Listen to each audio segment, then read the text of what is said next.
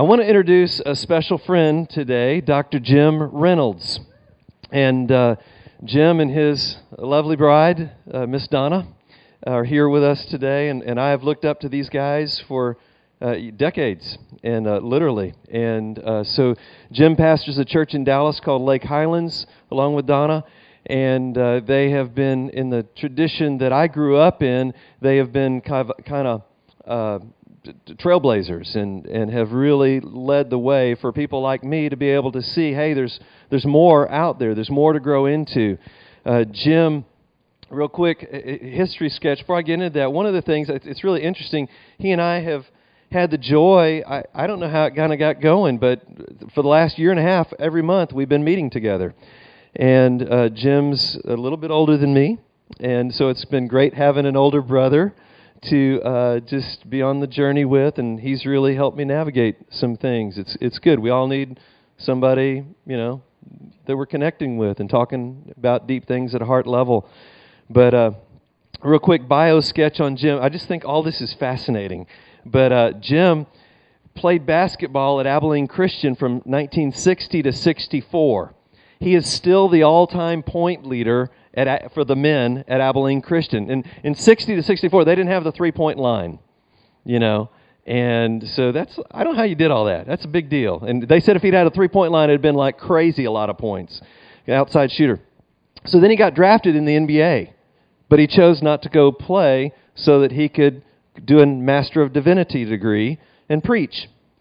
Then he started preaching, got in California, but decided to do a PhD at the University of California, Berkeley, from 1968 to 72. Just think about that. So 68 to 72, and I'm like, when I heard that, I go, hey, everybody, come in here. Jim's going to tell us about being at Berkeley, 68 to 72. And he goes, yeah, well, Monday nights they do the arrests. People come in from all over the country. They'd arrest 400, 500, 600 people every Monday night at Berkeley. It's Berkeley, Haight-Ashbury, and anyway, it was a big deal to me. Really cool. So then Jim starts preaching, but then he goes, I need some more freedom to preach and not be tied down with the salary thing, and so he gets a law degree and becomes a lawyer and practices law here in Fort Worth for the couple decades before he retired. And now he's been doing the pastor role there at Lake Highlands for the last 31 years. And it's a joy to have him speaking into my life. It's a joy to have him here. I never go on this long about introducing somebody. But you guys, it's a big deal for us to have Dr. Jim Reynolds here. Please give an honoring kind of welcome to him as he comes. Amen.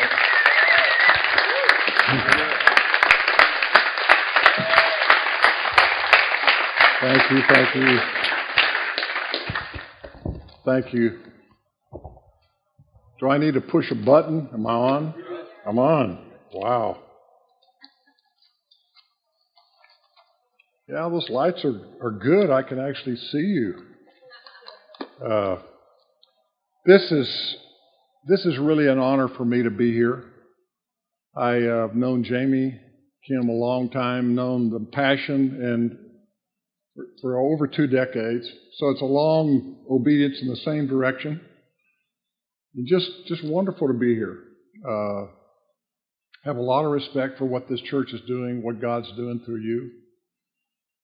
And I want to talk about church and talk about Sabbath a little bit, because that's kind of where we are right now, about resting. So Lord, just be with us this morning. Help us to enjoy your presence and continue to enjoy your presence. We ask for your Holy Spirit to fill us and to use us and to give us joy and rest. We pray in Jesus' name. Amen. I was taking a course at Regent College in Vancouver, and at the end of this course, the teacher said, let's go across the street, let's have lunch together. So we did. And say 10 or 12 of us are around this big table, and we're all talking, and we've had a wonderful time. And this lady begins to talk, one of our class members, and she said, I don't do church anymore. I don't do church. On Sunday morning, I find this really good Scottish preacher. It was one of the Torrents. Really good. And I listen to him, and I find the very best praise music, and I listen to that. And that's church, she says. Well, that led to a very spirited discussion there at that restaurant. The fact is, that's not church. That's virtual reality. It's not real. That church is really messy. It's a family. People are falling all over the place in church. They're doing all kinds of wonderful things, good, and surprisingly bad things in church. Some of you may not know that, but I just want you to know it's going to happen if it hasn't happened. That's church. But the shocking thing is that the highest work of God in the end times is the creation of a people like you for His name. It's people together in the power of the Holy Spirit doing love that tells this community Jesus is alive. And what this lady was trying to do was she was doing faith and hope, but not love. I find some people want to get themselves spiritually positioned so they do not have to do love. They don't have to do the risk of love. Love is risky. I've got one of my kinfolk is dropped out of church for 20 years, and she says the church hurt her. I said, I got way more wounds than you do. I got scars all over my body. But you know what's happened? Yours are infected. Mine aren't infected. Mine have been healed. And I have scarred people. I have hurt people. I have said stuff in sermons that actually hurt people. I've had to apologize for bad sermons a lot. And I disagree with what I said a month ago. People say, yeah. In fact, I was thinking the other day that I said something like 3 weeks ago in a sermon. I thought, that's wrong. And nobody in the church picked up on it.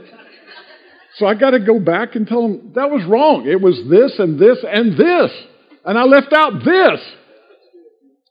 So it's a mess. It's imperfect.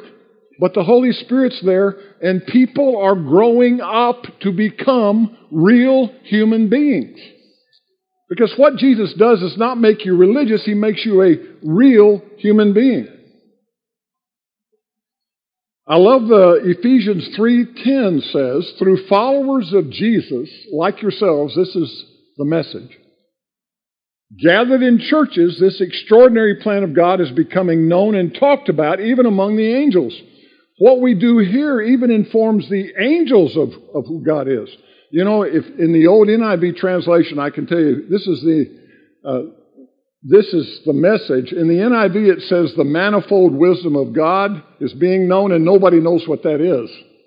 Manifold wisdom, that doesn't communicate. So I read that all this time, and then finally I'm reading 3:10, and I'm thinking, wow, look at that. Through followers of Jesus like yourselves, gathered in churches, this extraordinary plan of God, which has come to the world through Jesus, is becoming known and talked about even among the angels as people see it. They don't trust sermons. We help the church. What I want to say is the Scripture is written to us, the church, but we are written to the world. We are God's love letters to the world. And so all this is really important. And so today, all I want to do is just affirm the work of God in this church. This is an incredibly fruitful church, has been for decades. And so what I want you to know is your unity is powerful. The presence of the Lord is here. And just be aware that there's a lot of stuff that people can start talking about where they lose the focus on what brings us all together. Let me give you a couple of examples. One is two things. Gender identity right now. The Supreme Court case. A lot of people in church unpacking that, talking about it, disagreeing with each other about it. We need to have that conversations in the church. What do you think about it? And look at it scripturally, look at it pastorally, look at it legally, look at all that.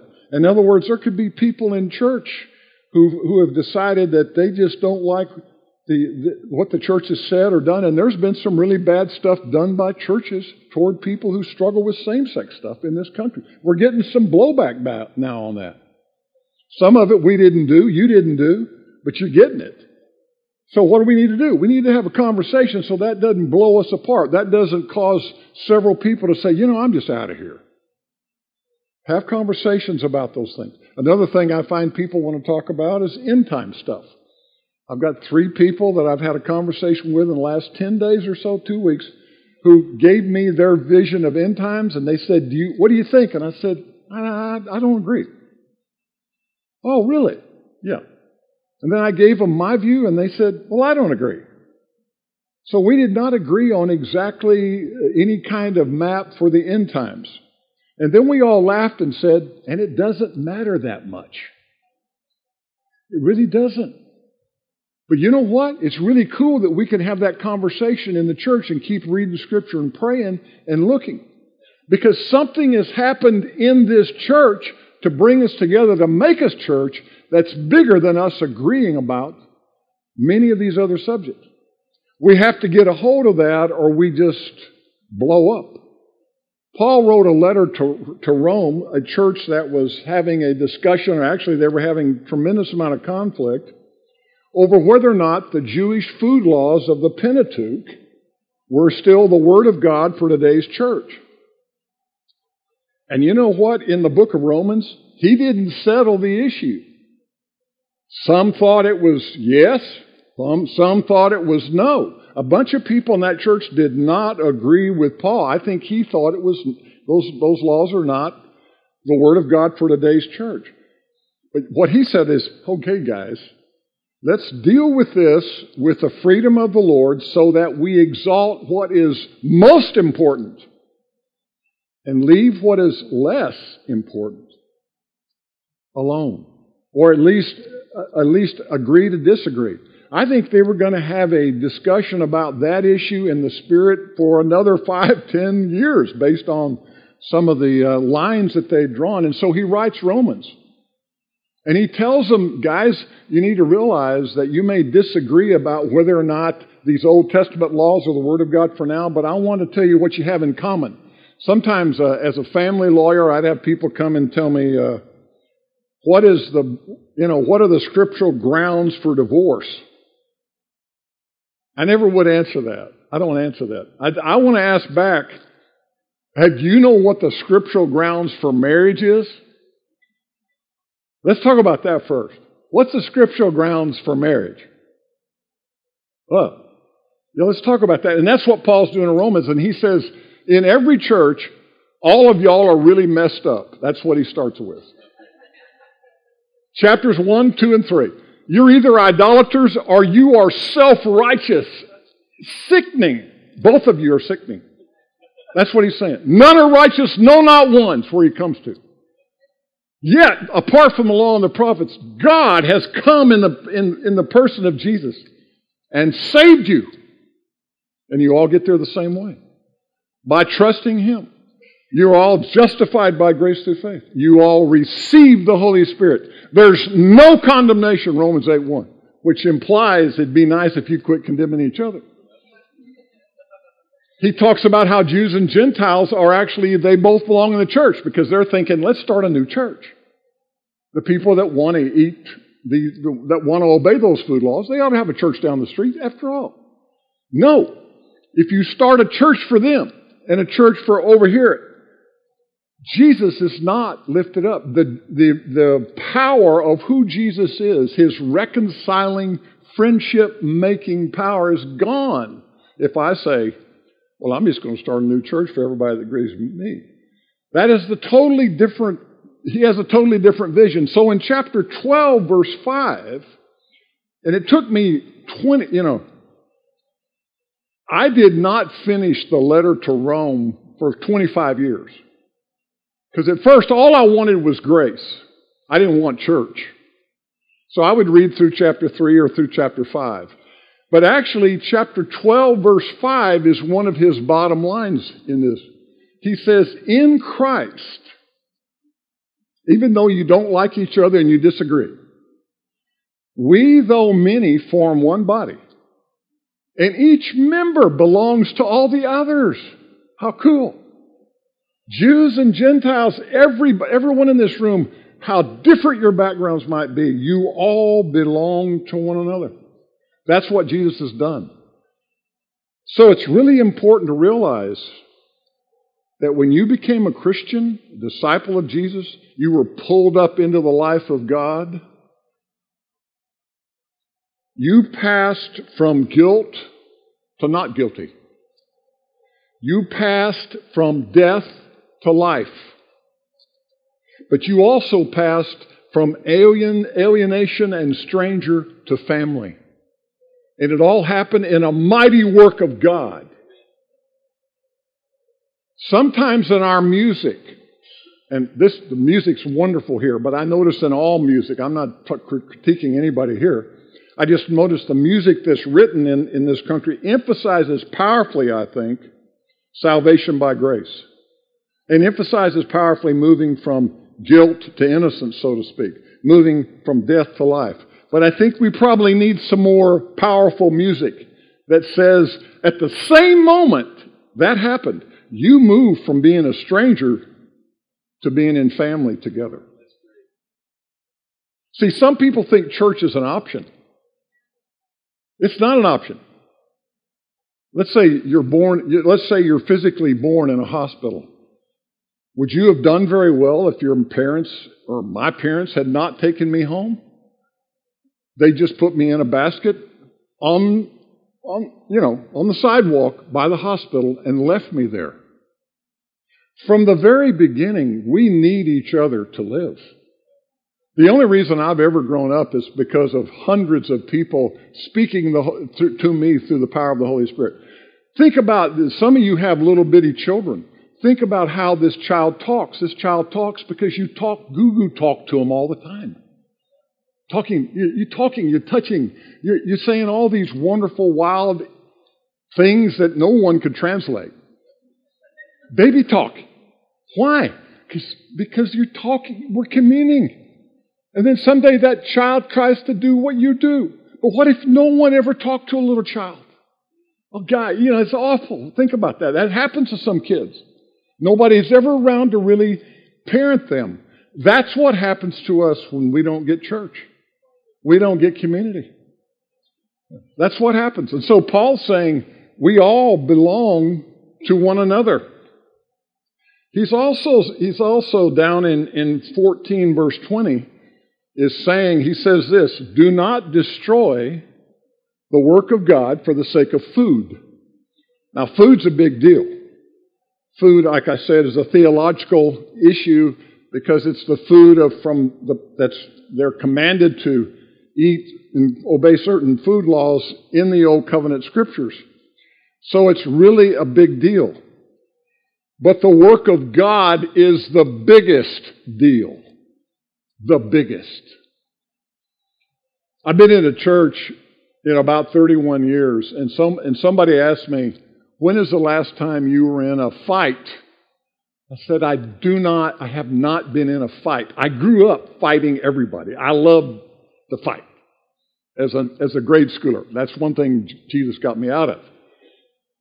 I don't fight because, you know what? It takes two. So when some missile comes toward me, just let it go in or let it hit the ground. Because what I want to do, I'm not going to be about destroying the work of God at that local church.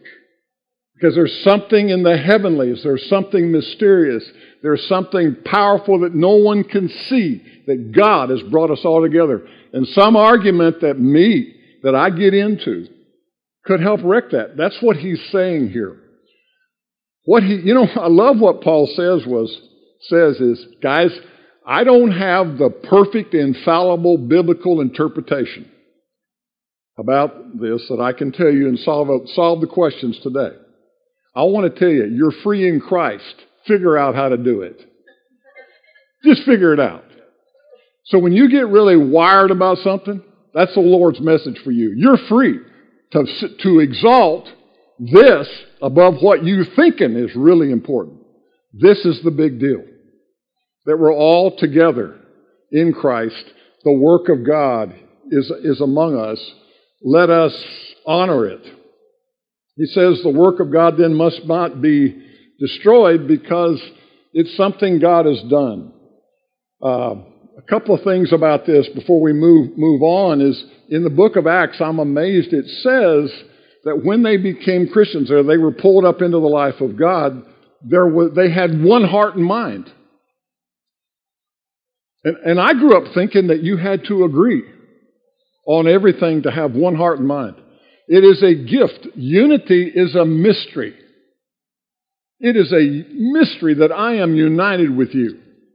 You acknowledge Jesus as Lord. I barely know many of you. I'm one with you. Unity is not uniformity.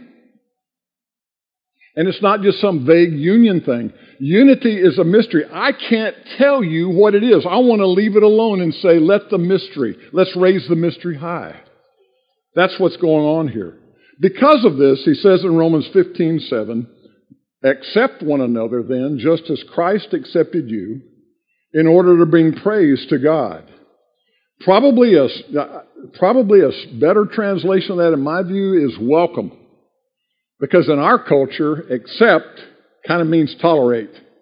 And I don't think that's what he's saying. Tolerate one another in Christ just as Jesus tolerated you. That is not what he's saying. That's what some people think. No. He's saying welcome each other. Jews and Gentiles that disagree on all these, welcome. When you come to home church next time, welcome. Don't just welcome your little group. Welcome one another as Christ has welcomed you. Why? Why? In order to bring praise to God. If you don't, it's going to get out in your neighborhood that your house church is falling apart. And who's going to praise Jesus over the fact that I exalted something above him? So this is really important, and I'm just here as a shepherd just to encourage you in your walk, because I believe this is a powerful, united church, and I just want to remind you of how powerful it is and how powerful you are in Christ. Now let's talk about the second little part of this, and that's about Sabbath, about rest. I have a friend in the church that I really thought was my friend, but I think he's trying to kill me. His name is Phil Garnett. And we were in Vancouver, British Columbia, and he went over and climbed this climb called the Grinder. It's in North Vancouver. Some of you may have been there. Well, it's 2,700 feet straight up. It's like being in a stairwell that's 2,700 feet high. And there's 2,890 steps, I know, because I was in there. And it's 1.7 miles. And so I get over there and get in there, and the only thing I'd done is I put a whole lot of food in my backpack and a lot of water. And I get in there, and Phil said, Jim, you got to do it. You got to do it. He didn't tell me he'd almost killed his wife in there the day before. That no one should really do that unless, especially. And it was me and like 250 20-somethings. I got in there, and I went 50 yards, and I knew this is a mistake. Really bad mistake. So, and everybody's going by me. I'm not leaving anybody. Everybody is faster than I am, and that hurt my pride. And so I sped up, which was a mistake, and darn near died at about a couple of 100 yards out, straight up. Then I just kind of thought, I pulled over the side, holding on for dear life to a tree, and said, come on now. And got my backpack out, hydrated, ate, rested, took a bunch of was breathing, and I said, what is your pace? Talking to me. I'm having a conversation with me. What is your pace? Not theirs. Look at that guy. Not his. I found the pace. It was very slow. But you know what? God obviously wanted me to go on up. You couldn't get down. It'd kill you. There were people trying to go down, and they looked very disturbed. They were disturbed, and it was troubling. What I'm talking about is that we're on a marathon here. And that God calls you to the life. He doesn't drive you. You're not in competition with anybody. And you know what the calling is? Is for you to grow up. And finish. And finish. We've had a couple of shepherds at Lake Highlands that have finished in the last 10 years. They didn't quit. They finished. In maturity. And the last part of their life was so beautiful and so wonderful because their pace was so great. So just, you know. They found the unforced rhythms of grace. Jesus, notice what Jesus says. Come unto me and I will give you not work, rest. I will give you rest. He gives us rest. At the very beginning of the creation, it says the evening and the morning of the first day, and the second day and the third day. The beginning of the day is you asleep. God is active. That's the way the creation happens. When sin comes, we break off with the Creator. We do not understand this, and the idols come. And we are working feverishly, trying to justify our existence. Israel had been in Egypt for 400 years without a day off. When they're called out of Egypt by the God who calls people, the first thing He does, I think it's amazing, is give them a day off every week. That is very different than that Amun-Ra God down there in Egypt. This is what it means. This is what I think it means to be in Christ and to live the unforced rhythms of grace. We're called to rest and we're called to worship. And I want you to know that work occurs inside of worship. And worship is gratitude for us. Do you realize that all of the pagan religion of the time of Jesus was about pacifying gods, doing things, making sure you did it right, and hoping to God that this God likes what you just did. Whereas in Christ, He has come and He has filled us with His Spirit. He has died for us. Now our worship is just simply gratitude. Thank you. So we work as an expression of worship. We work at our pace. That's what we're about. And so, when we work, there's three ways that you can work. You can work without God, and you'll burn out and brown out. Or you can work for God. That's a religious thing. I hear people saying, I'm working for God. That just kind of gives me the creeps. For God. It doesn't sound quite right. Scripture talks about us being co-workers and that He's always the initiator. I'm going to sleep. He's waking me up to join Him in what He's doing. All the time. Never changes. So I'm working with God. I didn't grow up like this. I grew up where we didn't even know the Holy Spirit really. We thought the Holy Spirit really was a retired author. And that the Holy Spirit, we did. He was. That's what the Scripture was telling us, we thought. So we worked without God and we worked for God, and I watched people burn up by the time they were 50 and they were finished. We were finished before our time. He's calling us to work with Him. And you know, I think what we don't see in a youth culture, in this room, you're not going to believe it, but in Christ, your most productive years are going to be maybe past 60. because you're going to know some stuff. You will have some wisdom. I see people now who are 70 and 80 who are blessing hundreds of people. What's happened is they've got a rhythm going.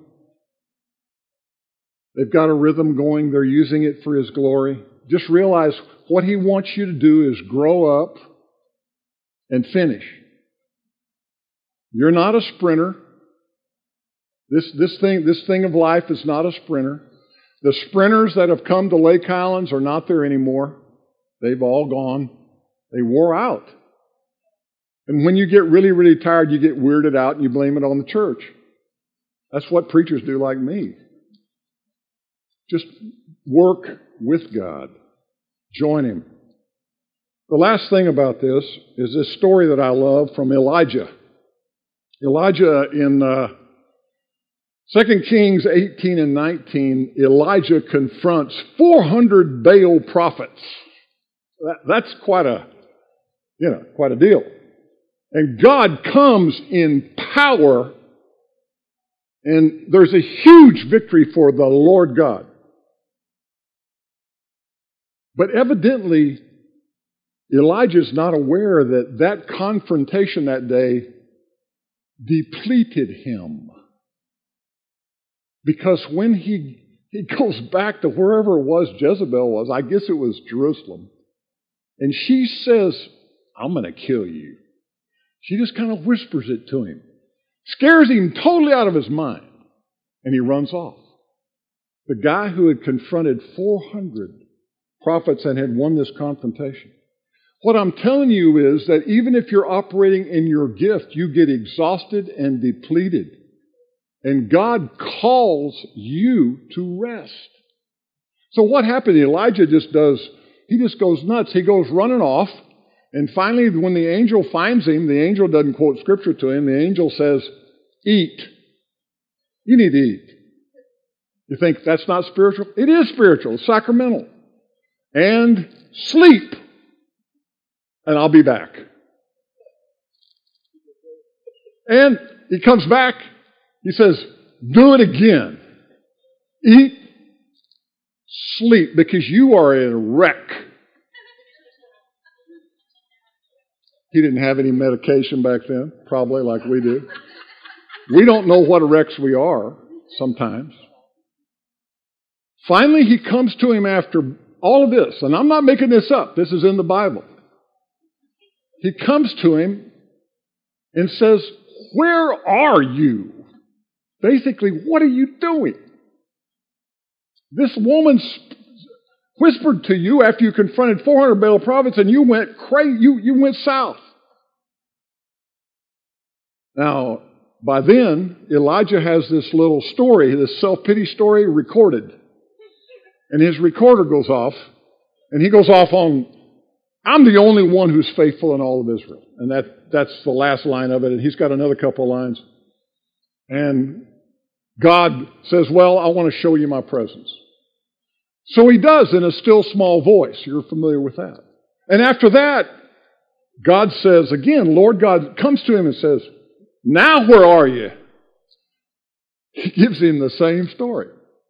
The same little crazy little recording he's got in his head. Things aren't, he's not really pulling up out of this. But what is happening is God is restoring him physically. He's feeding him. He's resting him. And he's giving him his presence. He's showing him his presence. And then after the second kind of crazy conversation, he says, I'm calling you to do these things. There's two or three, actually you can read the text, there's two or three things he had for Elijah to do. One of which is to go lay hands on your successor, Elisha. In other words, I want you to go do this. You can do this. You're called to do this. So he has restored him. He has given him a fresh revelation of his presence. And he has called him to a few things that he has for him to do. Like Jamie trying to figure out, I can tell you that pastors and church leaders and many of you in this room, there's no end to what you can end up doing in the church. Most of the people I went through seminary with, they're not still doing this. They burned out a long time ago. And I think it's because in our culture we felt like we were driven. I had to prove something to somebody. And even in our culture, you can feel like you're a failure all the time. And a failure is a terrible thing. You know, a failure in this culture is worse than being a sinner. People commit suicide now because they feel like they're failures. I don't know anybody committing suicide because they're sinning. So this is a big deal that we realize this is a God who's called us. All of our security issues and significance issues are taken care of. You are significant. You are secure. Just hear His call. He's got a few things for us. The leaders, like Jamie, Kim, have certain things they do. Other people do is have specifics. I love the fact that He's so specific with him about what He's to do. And then He says, oh, by the way, well, there's 7,000 people that haven't bowed the knee to Baal. Elijah. But what God's really saying is, it doesn't matter. If you're alone, be faithful. If there's 5 people with you in the world, be faithful. If there's 15,000 people on your side, be faithful. If there's nobody with you, be faithful.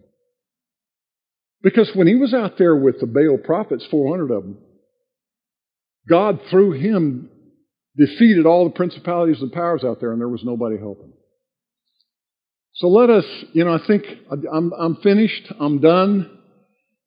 But I just want you to know, isn't this a wonderful God who calls us into such a wonderful church, has created it invisibly in the heavenlies, our unity, and has so kindly and gently called us to join Him in the work of recreating the world. We have moved from the kingdom of anxiety to the kingdom of Sabbath rest. How cool is that? This is really cool. So Lord, we thank You. We praise You. We love You. We just thank You for Jesus. God, even as I just study world religions in my life in the last 15, 20 years, I'm just astonished at how wonderful Jesus is. Singularly wonderful. Thank You, Lord. We pray His Sabbath rest on this church.